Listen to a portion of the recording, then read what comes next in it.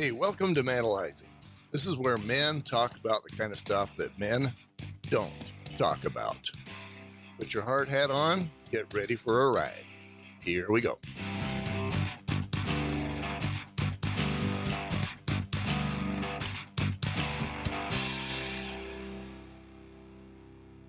World is basically anybody outside of patrol that's not a detective. So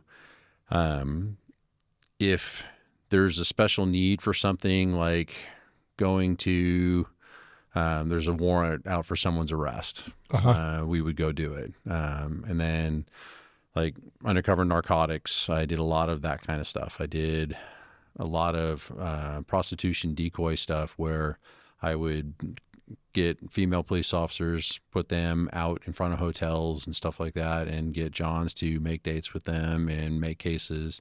And a lot of times that led to narcotics and all kinds of other stuff. I would do undercover operations where I would go pick up prostitutes, and then I would use those prostitutes then to become confidential informants for me, and then build a lot of narcotics cases, several homicide cases we cleared, a number of robbery cases, a lot of fencing cases. There's a lot of stuff that we did that just because I was working prostitution stuff, I was able to clear a whole bunch of other cases because of it. Yeah. So it's not just your answer calls for service wearing a uniform type thing. So it was a lot of cool stuff that we did. So, I understand that doctors, for example, love to get the cancer case or the intestines case, if they're a gastro guy. Yeah. Did you look forward to the more crazy stuff? Oh, the crazier it was, the more adrenaline that it required. I was in. Sign me up. Let's go. The higher the heart rate that you would get, the more I'm in. The more intense it got.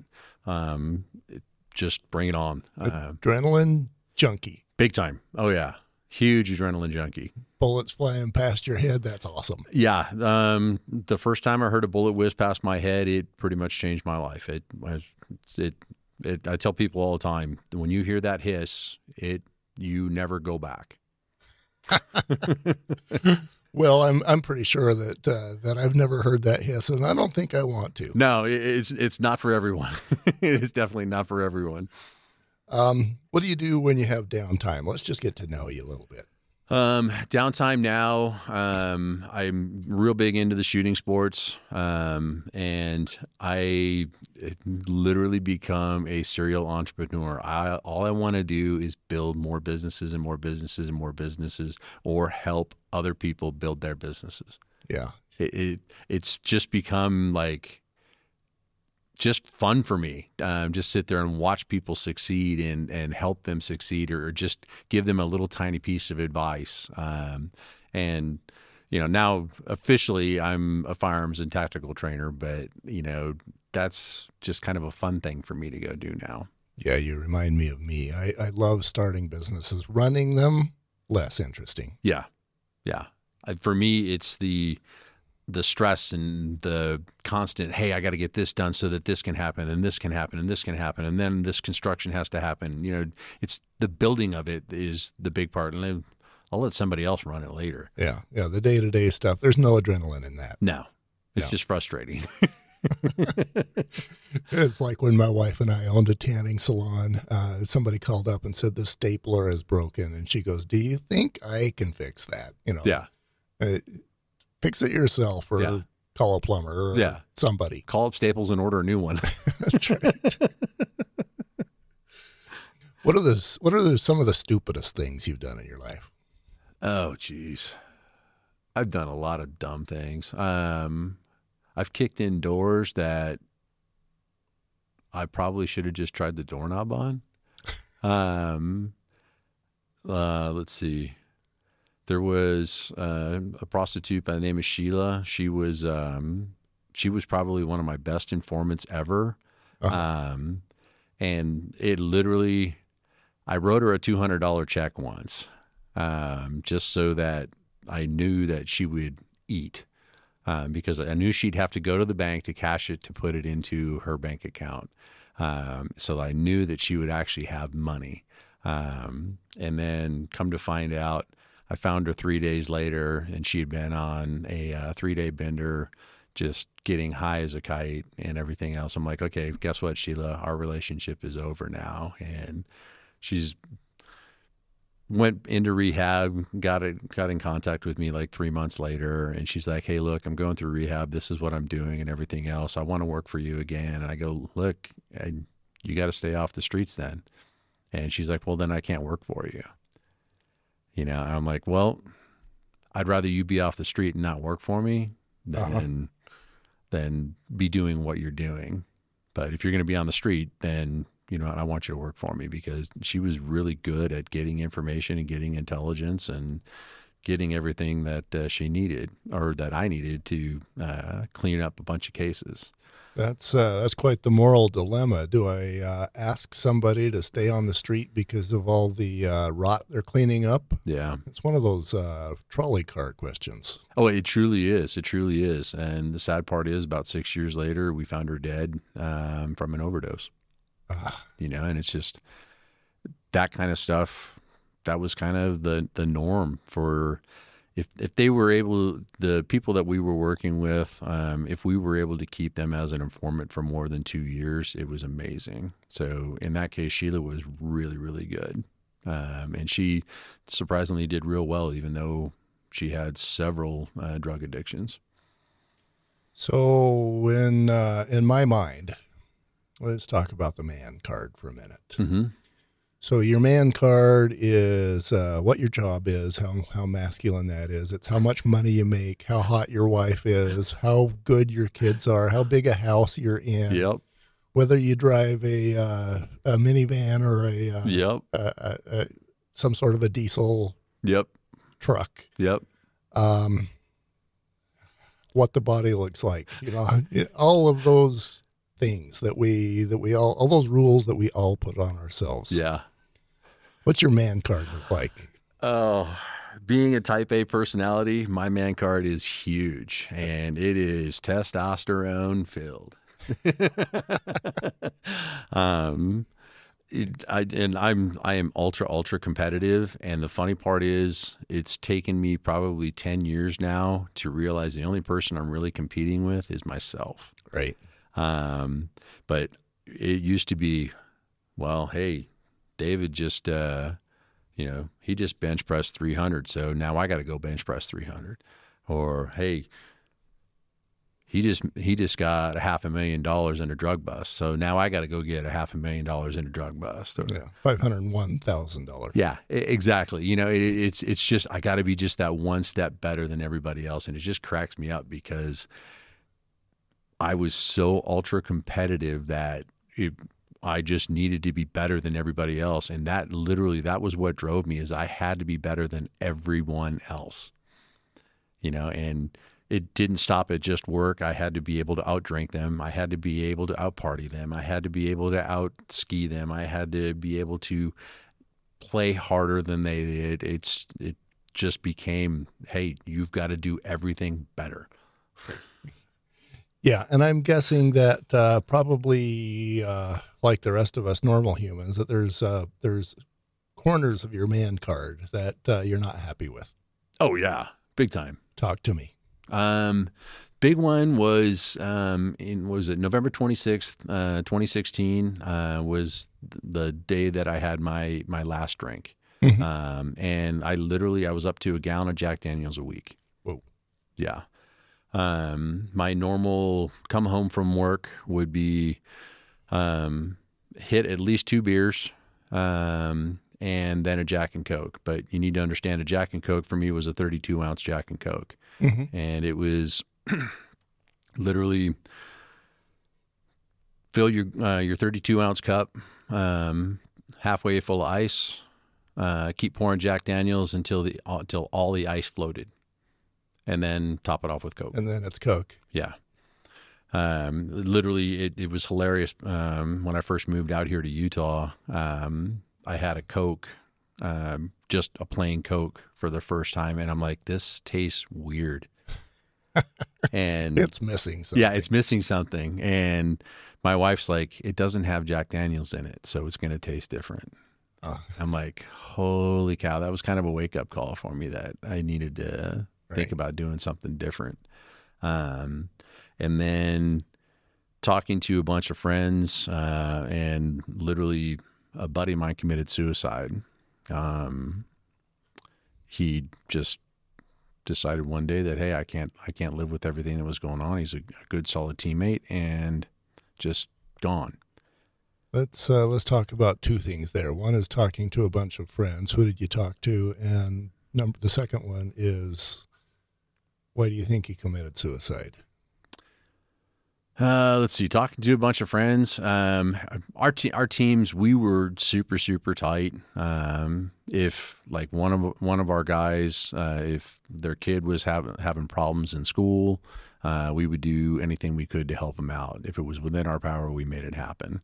You know, if they needed a tutor or if they needed somebody to pick them up and take them to school, we would take care of it. I mean, we were kind of our own little family within the teams, but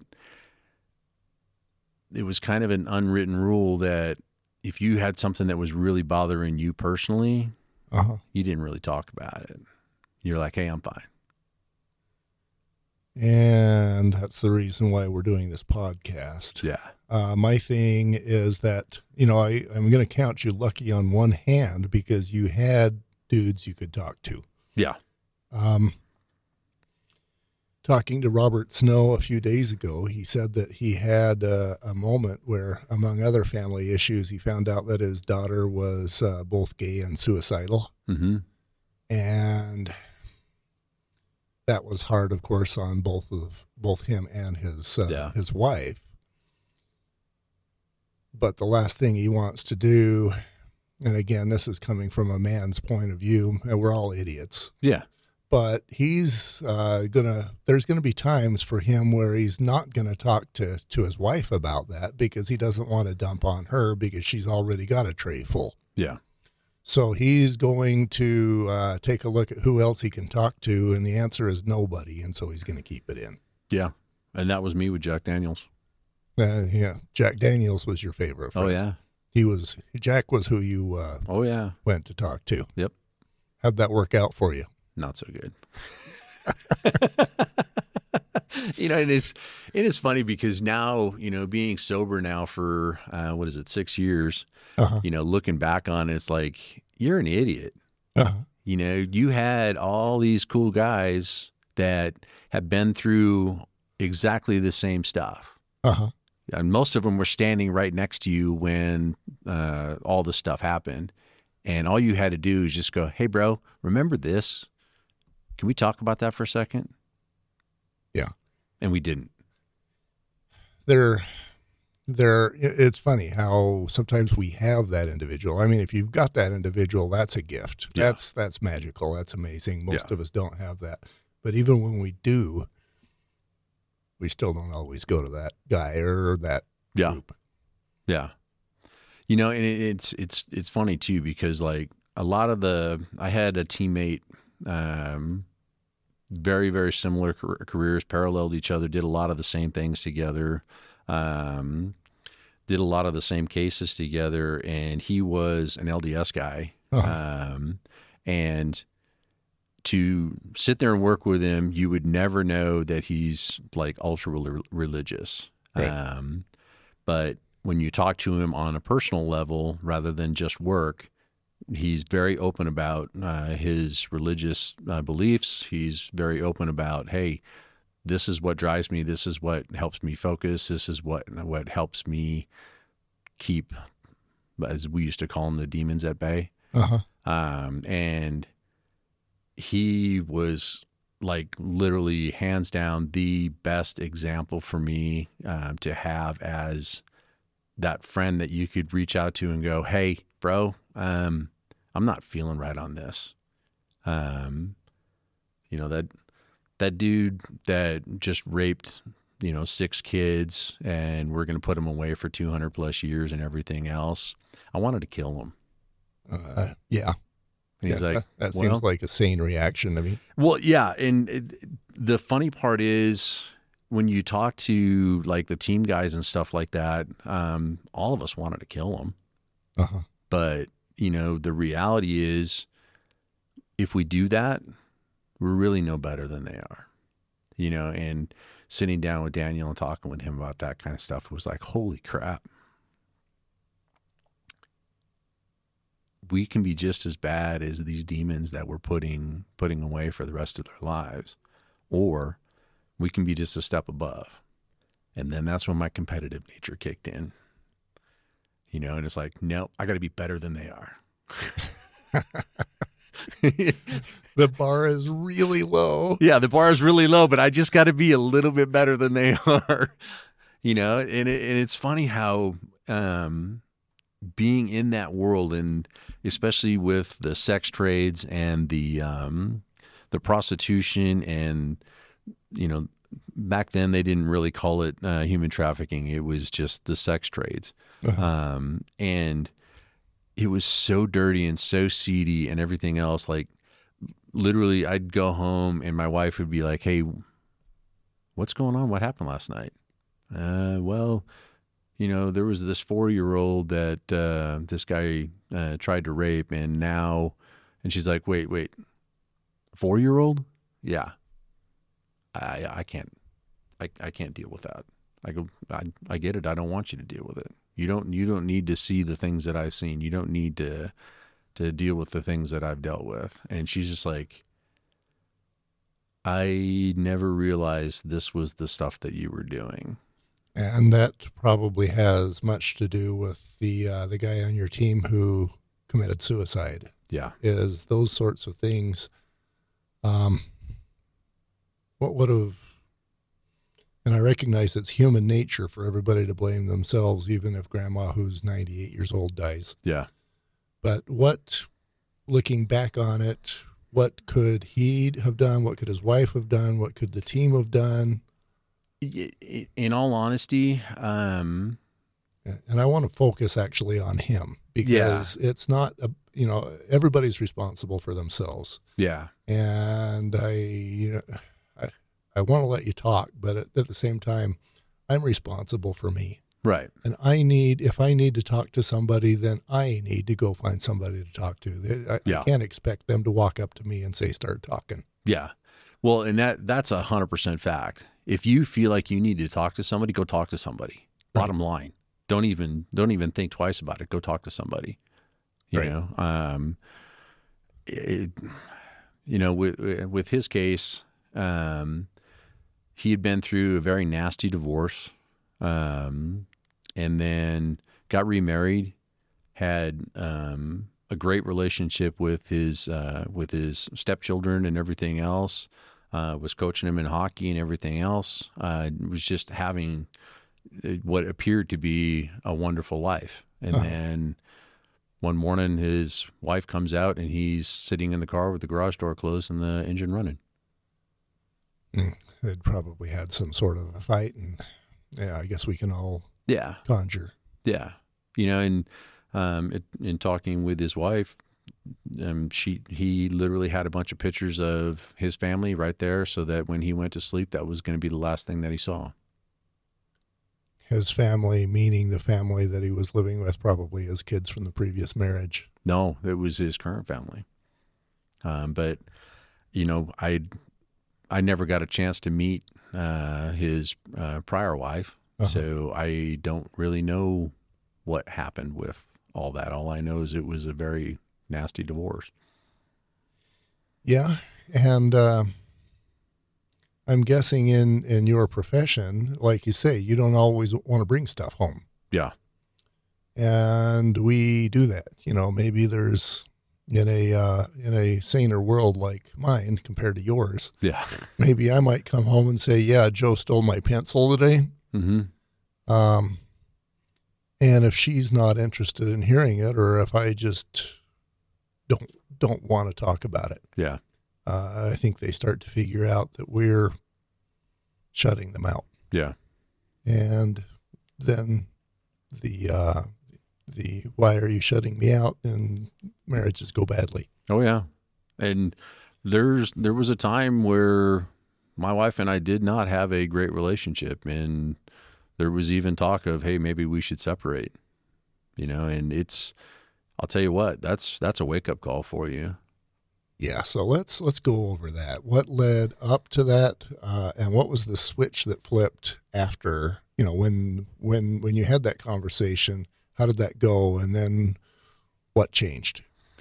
Well, there were a number of things that led up to it. Number one, all the trauma of everything that I was doing for a living, that's, it just constantly follows you. Yeah.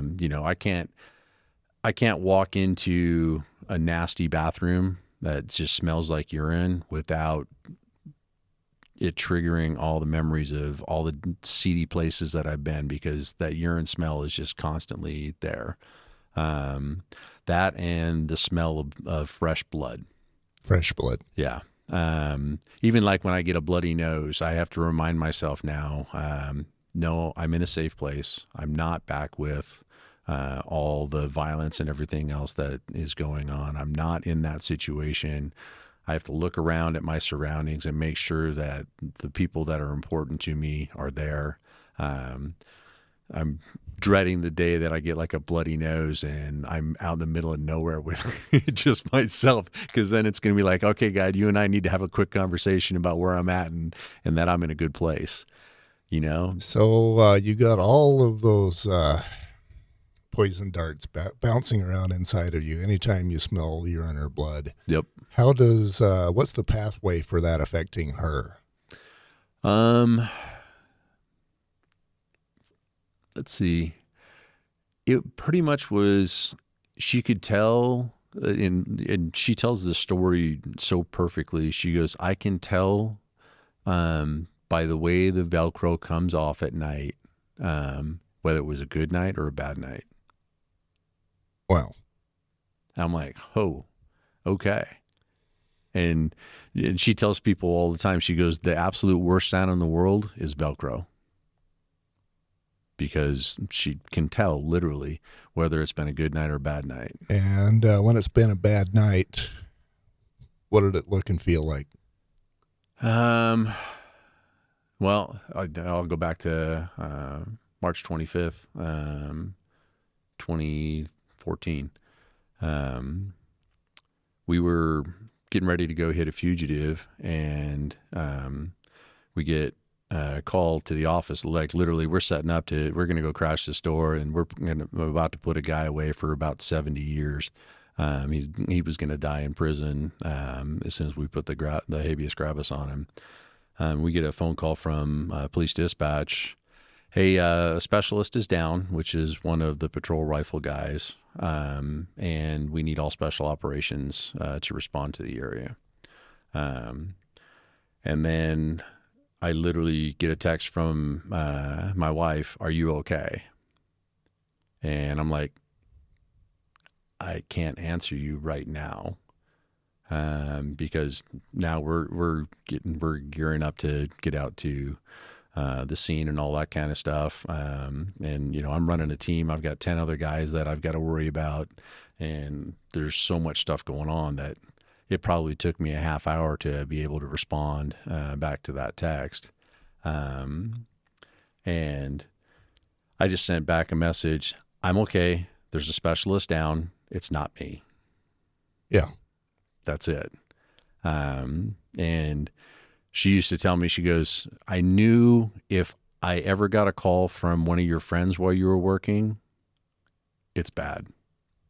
But if I get a call from you, it's good. Yeah. And I'm like, holy cow, and I never took that into account. And she never told me that until after I was forced to retire. So you've got your buddy Jack Daniels working with you. Oh yeah. You've got all those, I called them poison darts, but I want to call them like little cancers bouncing around inside your brain and soul. You come home, you're dark. She could probably feel it. What caused the bad stuff, and then the bad parts of the marriage, and then what caused the good parts? The bad parts were usually, they would start out with my drinking. because of, I'm dealing with some trauma or something that, she didn't know anything about, because, after 6 or 7 times of being told, that's too much for me. She's just like, okay, go do whatever you got to go do. Go talk to whoever you got to go talk to. And the easiest one was always Jack Daniels. So I'm of two minds here. One is, my first thought is, she can't ever tell you, don't talk to me, because then you're just going to keep it in. And then you become at risk of being the guy who is found in the garage with the picture of your family. Yep. But I don't want to blame her either. No. Well, and it took me, let's see, I finally kind of started to wise up, I guess you would say. I got injured and literally lost the use of 3 fingers on my left hand. And I was still working, still on the team, still doing hits and everything else. And my wife and I were chatting the morning before I went into work, and I picked up my coffee cup and it's shaking. And she's like, "What's wrong with your hand?" I go, "Oh, it's from that fight. It's just taking some time to heal up." And she's like, "No, you can't go to work with your hand that messed up." She goes, "Here, grab this for me," and hands me like a 2-pound thing of sugar or something like that. I can't even remember what the heck it was. And it literally slipped out of my hand. She's like, "Hold on to it."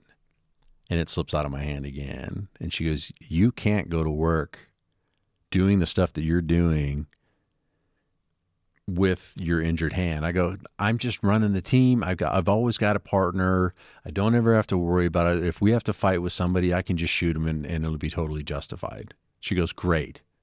So you're going to kill somebody because you can't fight." And it's just the wisdom of a woman. It was funny because I'm like, okay, yeah, we probably need to do something different about this. And went to the docs. The docs were like, "Yeah, you're a very strong candidate for surgery. Let's set up the MRI and go that route."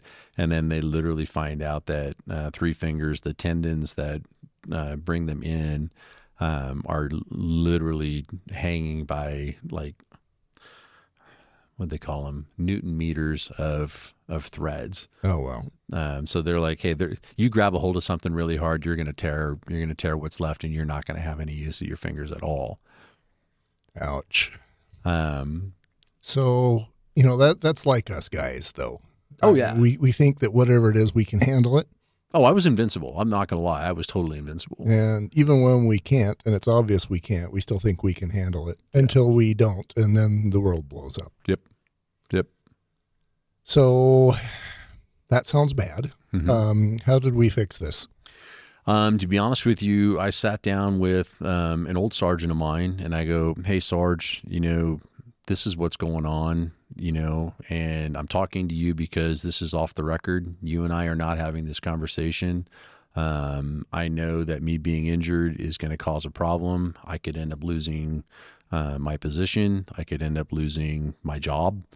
There's a whole lot of variables here that are going to come into play, and I need some good, solid advice." And luckily, my Sarge was Johnny on the spot. He goes, "Look, first things first, why don't you go see a counselor?" Interesting. Not a hand doc, a counselor. Yeah. That was the first thing he said. And you got to love Ray, because he pretty much taught me, you don't mince words. If something needs to be said, you got to say it.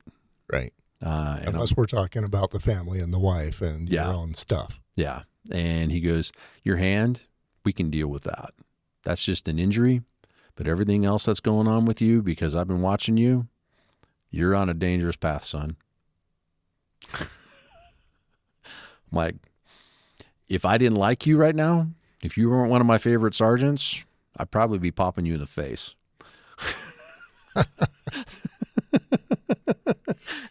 You know, but the harsh reality of it is he is 100% right. 100% right. So I literally, that put me on a 4-year tour of sitting down and getting with once a week with a counselor. It took me 3 of them before I found the one I liked. And literally it got to the point where it was like I was having coffee with a friend of mine. Right. You know, and literally I just made that my routine. I would just schedule it right before I go into work.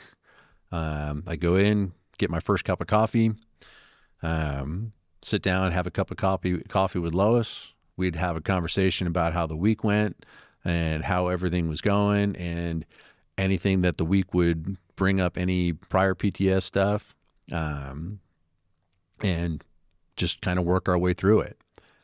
And then she would encourage me not to drink as much, you know, but then kind of some of the other realities were, hey, you know what? I'm still the type A personality. I'm going to do it my way, and screw you. I'm going to keep drinking. Of course. Yeah. Yeah. How many problems did Jack solve for you? All about none. Yeah. Yeah. I think he created way more than he solved. So what was the switch that got flipped that took you from the low point that you were at to where you are now? Actually, I went lower. I went way lower. I was forced to retire because of my hand injury. They give you a year to come back. I burned up my year. In the meantime, during that year, my third child, and my second daughter was born. So I got to spend almost 9.5 months with her as right after she was born. So, and it's amazing how that started to have the effect on me. Like, this little baby is going to rely on me for the rest of her life. You know, and I already had 2 kids. Right. And I mean, literally, legitimately, there'd be nights when I would come home from work and I would crawl in bed with my son and just sit there and bawl my eyes out.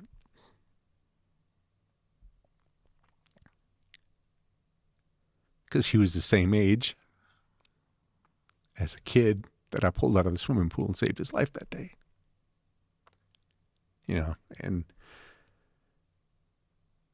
to tell my wife that, she's like, how are you dealing with this?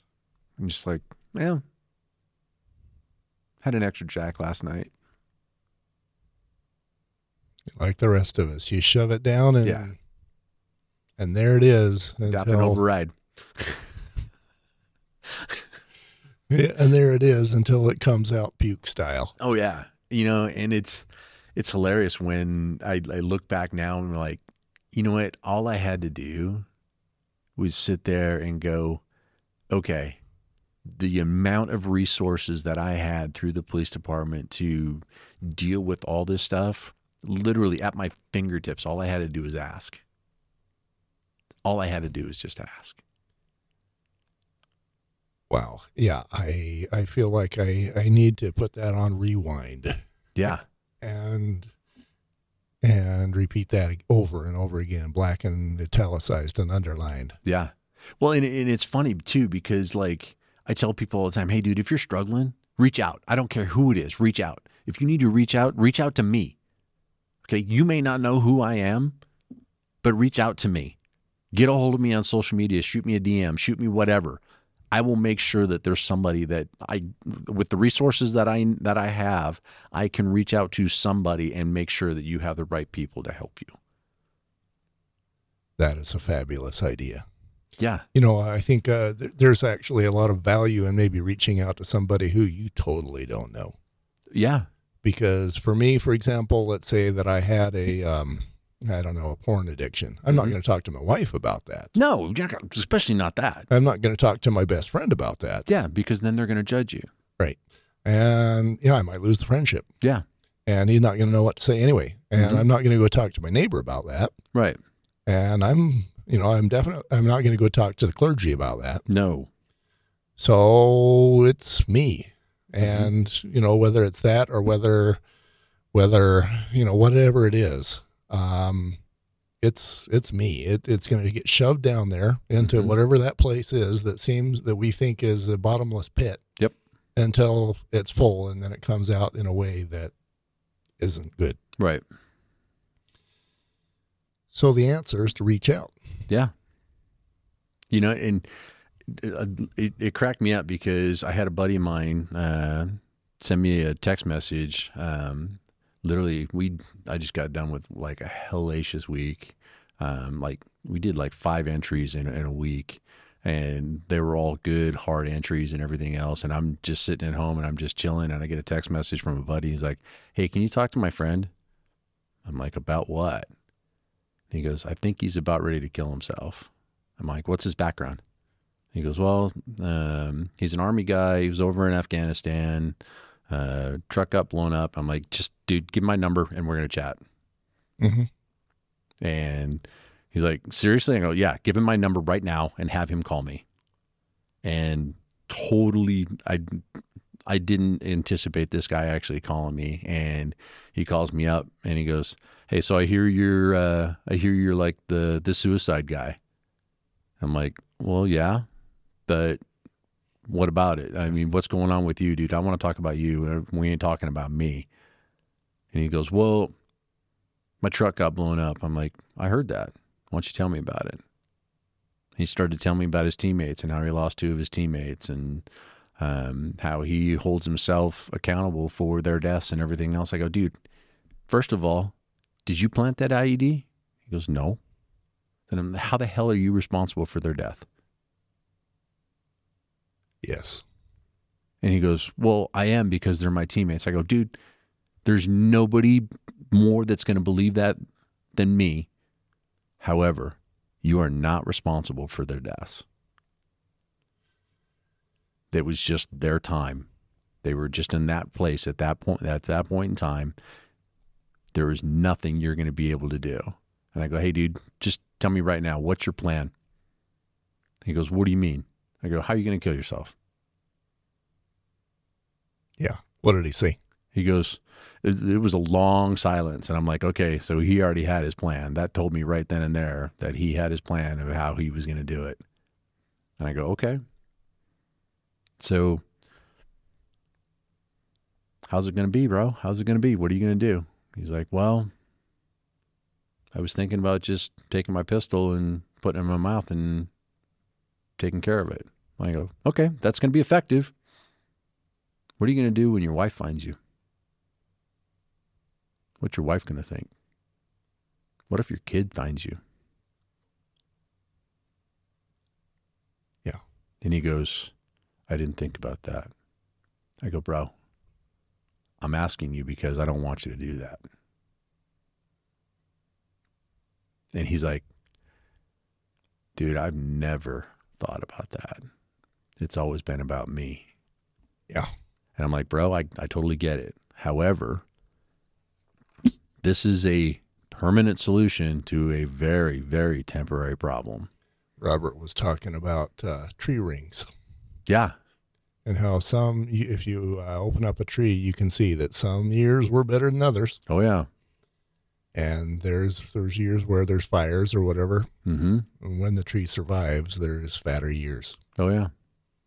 I love the analogy. Oh, yeah. And it fits so perfectly because it is so true. You know, this is just a mere blip in time, you know, of the struggle that you're going through. And if you take the time to sit there and deal with it right then and there, sometimes it's, hey, I just need to get through the next 10 seconds. Sometimes it's, I need to get through the next minute. Sometimes it's, I just need to get through the next hour. And then, hey, I'm just going to get through the next 2 hours, or the next 24 hours, the next 36 hours, or the next 48 hours.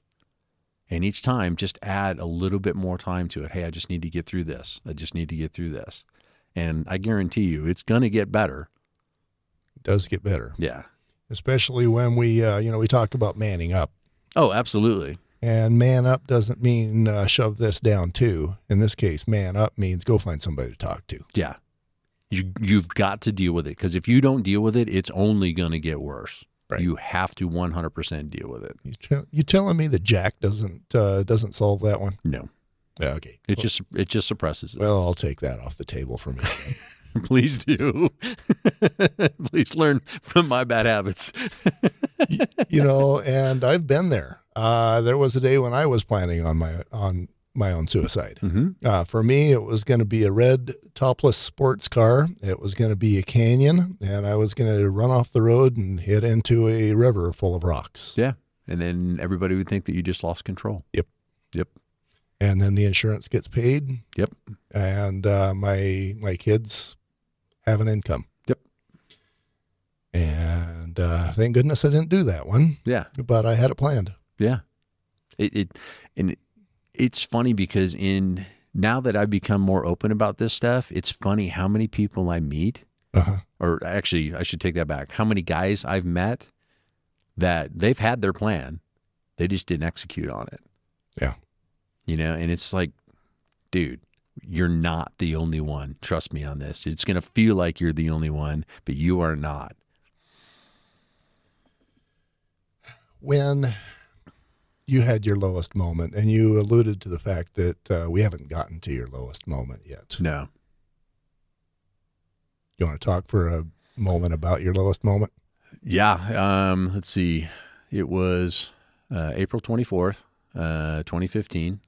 I was scheduled to go into the dock, and he was going to look at my hand for the last time and determine whether or not my career was going to continue. I literally, I was a team leader for one of the most elite units within the police department. I was doing all kinds of great things, and because of this injury, that was all taken away from me. I was number one on the canine test, which is exactly how I wanted to finish out my career. I was going to do 7 years in canine. I had 8 years left. I could have sunsetted my last year to be able to stay in canine and then retire as a canine officer. Literally I timed it. I looked at my watch and it had just clicked over 12. I walked in, sat down at the docks. The doc looked at me and goes, because of your injuries, everything that's going on, I'm going to recommend nothing but retirement for you. That's all I have to say about this. We're not here to discuss this today. That's a problem. Yeah. To say there's no discussion, that's insult to injury. Yeah. Yeah. Salt in the wound. Yeah. 32 seconds is all it took for him to say that and walk out of the office. My career was over. And you had nobody to even... August 5th, they retired me. And now you're out on your ear and wondering what you're going to do with your life. Yeah. Well, and to be honest with you, I thought 100% that I was going to be able to convince the doc, hey, I'm getting better and I'm going to be able to be back to full duty. I'm going to go take my canine spot and everything else. I'm going to retire with a full pension and everything else. Didn't even stop to think about what was going to happen if they retired me. And literally went out to my truck that day and went, what does this mean? And went over, again, called up my sarge and told him what had happened, bawling my freaking eyes out. And he goes, well, you're lucky because you've got over 15 years. So they're not going to try and do a back pay thing if you get another job. They are forced to train you for another job. They will have to give you at least 50% of your retirement. I go, okay, 50%. How the hell am I going to live on that? Right. I mean, you're making a cop's wages. Cop's wages in the Bay Area in California. I was pulling in $120K. Mm-hmm. And now that's cut in half. Yeah, that's 60. That doesn't keep you alive in Cali. No. So my wife and I started seriously talking about, hey, okay, what's going to happen? And I had somewhere in the neighborhood of about 700 hours of vacation time set up on the books because I never took time off. Right. So I literally, that day I went into my Sarge and said, "Hey, boss, this is what they told me. I'm not sure how this looks. I'm not even sure when my time is, but I'm going to need some time to kind of process this." Going to need about 700 hours. Yeah. Well, Dave was real good about it. He's just like, "Hey, bro, do what you need to do. It's no big deal." We, as administration, were kind of thinking that's how this was going to go. And I'm like, "Well, what the F, dude? You could have freaking told me.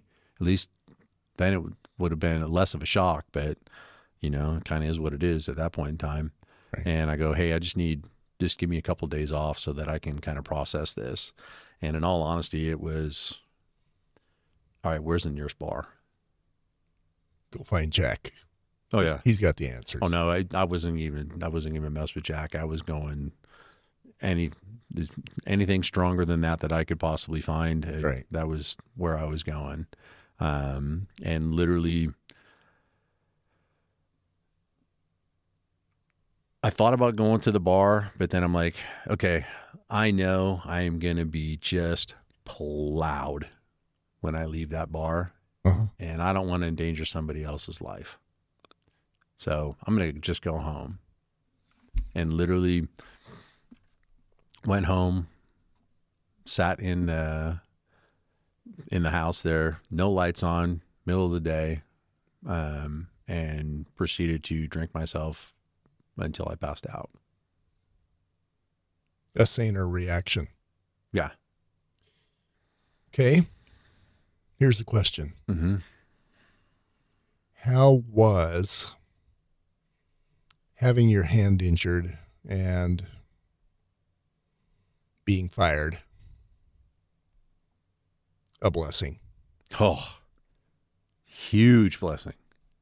So, April 24th, they told me they were going to retire me. August 5th, I was retired. September 19th, we made the decision that we were going to move out of the state.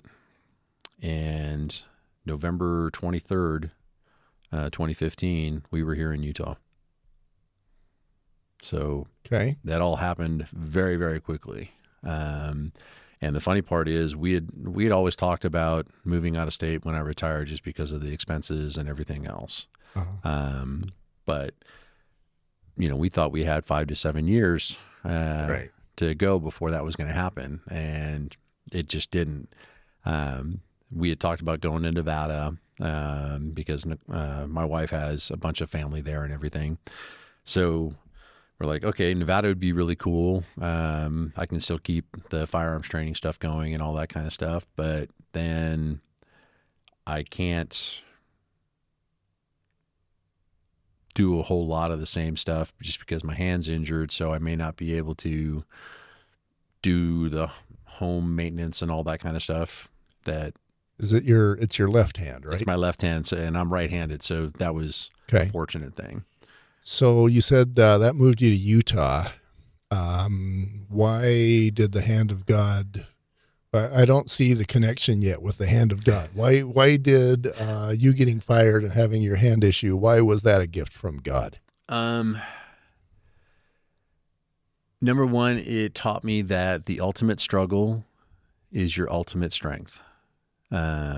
Because I literally lost, in my opinion at the time, I should say, not my current opinion.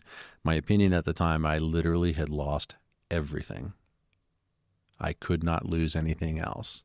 And the reality is I had a wife, I had 3 kids. I still was alive. I'm going to go back to the man card. You had your whole man card soaked in the my job corner. Yeah, that was exactly it. And they took your job away and you became, in your own mind, nothing. Yeah. I went from being an elite person in my field to a nobody. To a dude. Yeah. Just a person, just a pile of flesh that weighs about 200 pounds. Yeah. You know, and the absolute irony of all of it was we weren't even planning on moving to Utah. We had it wasn't even on our radar.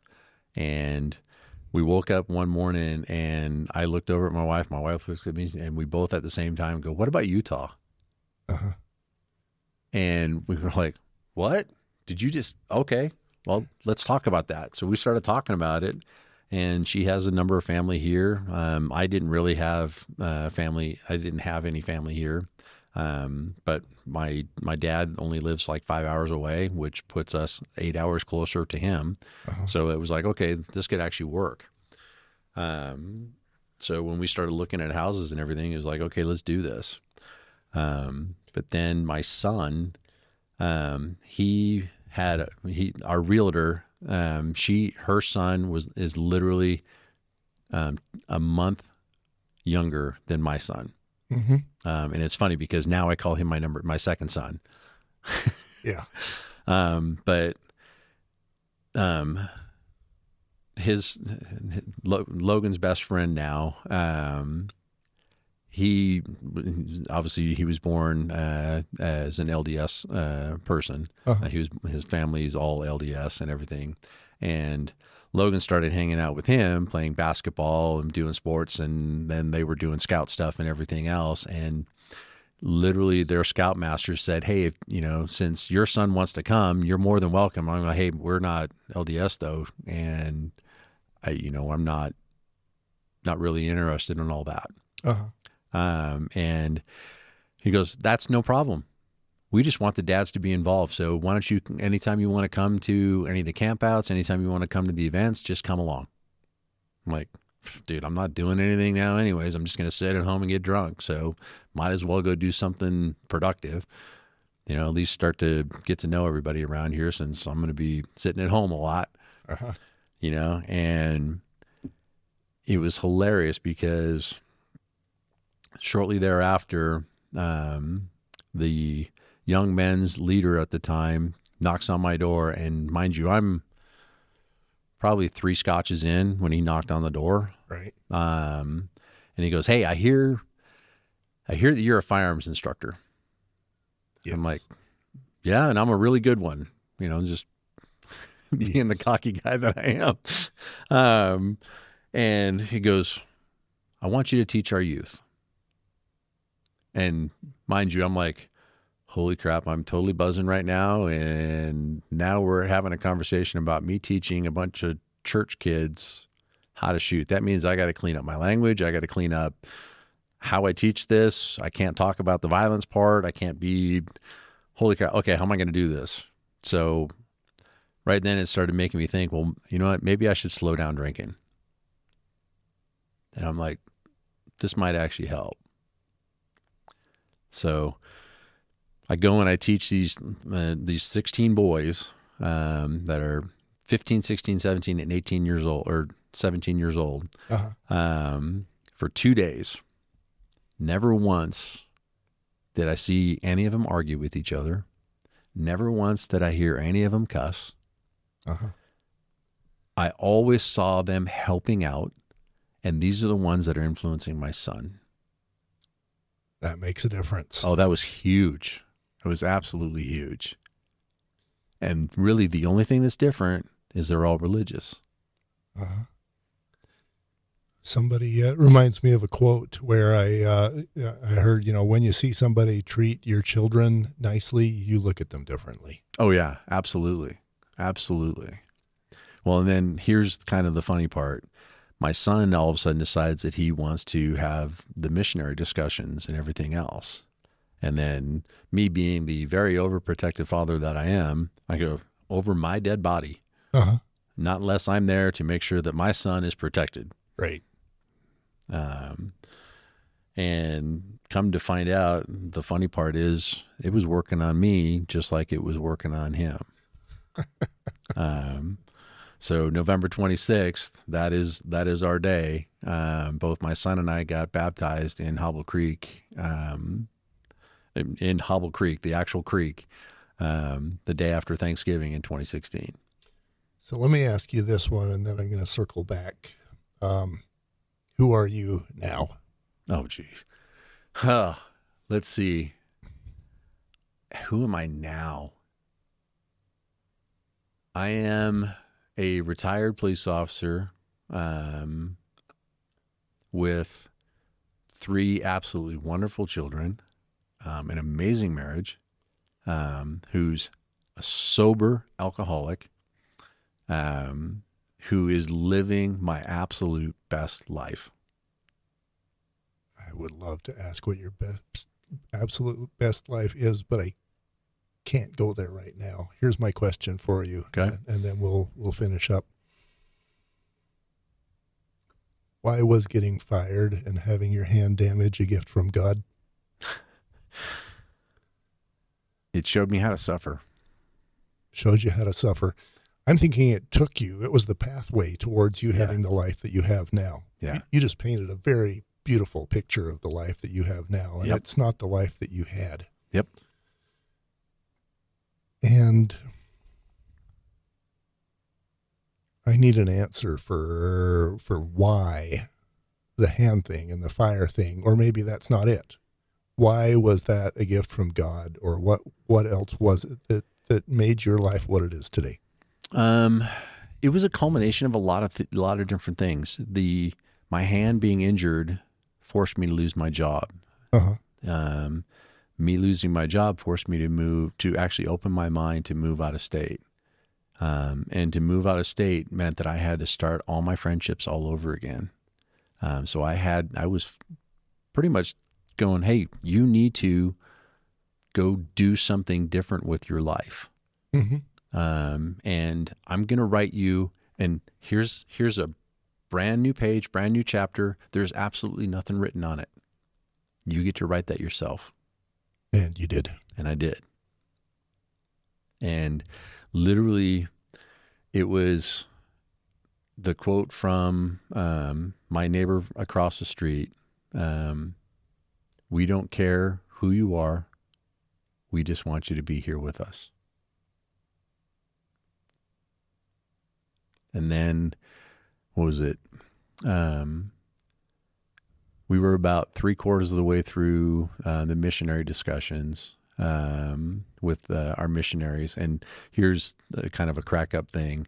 The missionary that came to, one of the missionaries that came to give us the lessons, he was a fireman. He was a volunteer fireman before he went on his mission. And as soon as I found that out, being the cop and him being the fireman, we just sat there and bantered back and forth, and we had that instant relationship. And I'm like, now knowing everything that I know, 100%, God needed to put him in my life for me to be able to change my life. And there's no way that I would have moved here without me injuring my hand and being forced to retire. And honestly, I see this over and over again, where the worst thing that we in our lives becomes exactly what we need to have happen. Yep. Without a doubt. And, obviously I'm going to mention, when I asked you those questions, I didn't have any idea what the answer was going to be. Yeah. It was entirely possible for me that you were going to say, well, it wasn't a gift from God at all. It sucked, and it still sucks. Oh, no, it sucked. It sucked going through it. Don't get me wrong. Uh-huh.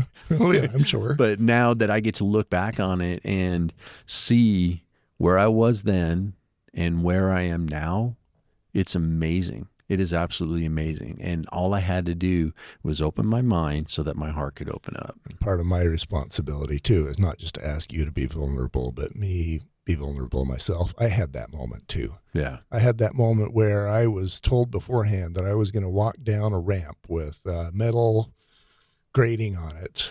And that metal was there so that if it was snowy, then you didn't slip on the slope. Mm-hmm. I knew beforehand that I was going to walk down that pissed. And it would be because I was fired. Well, that moment happened, and then it was like, and then your life will start. And I'm like, what do you mean my life will start? I was unemployed for months. I was trying to figure out how to pay the bills. Yeah. I ended up getting a job where I took a 25% pay cut. It was humiliating. It was degrading. And it pissed me off. Yeah. And I'm like, okay, God, what part of this is my life starting? Yeah. That's where I met my wife. Outstanding. Well, it cracks me up how he works, because there's so many times when you can sit there and go, why did I have to go? Oh, never mind. I know. And when you're going through it, you're like, why does this need to happen? Yeah. And it's funny because now it's hilarious. I'll be talking to somebody and I'll look up and go, really? This is what, okay. All right. This is what we're going to do then. Yeah, it sucks. Todd, we could go for hours and days. Yep. And I think I'd like to have you back, and we'll have a totally different discussion about different stuff. Awesome. But thank you. Absolutely. It's my pleasure. Anytime we can help somebody, I'm down for it. I like your idea. Which one? And let's talk about this one still while we're on the air. If somebody feels suicidal, yep, I think we need to set up a hotline. Absolutely. I think it's 1-855-227-2211, something like that. It's a national hotline that's already there, but it may not be the one that's right for you. Yeah, and those are trained professionals. For me, I'd be like, I don't want a trained professional. I want a human. Yeah, I want some dude that's been through the grinder, that knows, hey, when life sucks, they've been there. They know. They know what being at the bottom of everything is. I'm going to get a phone number so that people could call that number, and then we'll figure out how to distribute it to wherever it goes. Yeah. What's your, if somebody wants to talk to you about gun safety or being trained, let's give you a minute for a Todd commercial. What do you do, and how do they get a hold of you? I do firearms and tactical training. I do preparedness training. I do wellness training. Easy way to get a hold of me is at nielsentraining.com or at bpmfinc.com. I just started a new company where I have a training center here in Utah, where you can come in and learn physical training, wellness training, preparedness training, and firearms and tactical training. BPMF. Yep. Be prepared, more frank. Be present, mindful, and fit. Okay. Well, they got it twice. Yeah. Well, and it's great because, number one, you got to be, and you have to be present. You have to be mindful, so you have to have the right mindset, and then you have to be some form of physical fitness. Mm-hmm. You don't have to look like the statue of David. I'm a walking example of that. You don't have to look like the statue of David. You are David. Well, I've been very blessed with the last year of some very good coaching and very good training from John Chase. But the reality is, if you go out and get a walk in for 20 minutes a day, just that, it's amazing what it can do for your physical fitness and your endurance levels. BPMF.com? Yep, BPMFinc.com. Inc. Yep. INC.com. Yep, you'll see my picture all over it. So, thanks, Todd. Absolutely. Hey, thank you for listening to this Manalizing podcast. I appreciate it. I don't go hunting for men with big stories and big issues to deal with. I find that pretty much any man that I talk to, he's going to have a story. If you're inspired by what you hear, here's my invitation. Join us. Join Manalizing. Manalizing.com. Lift and be lifted. Help other men and allow other men to help you. Let's do this together. We look forward to meeting you. Manalizing.com.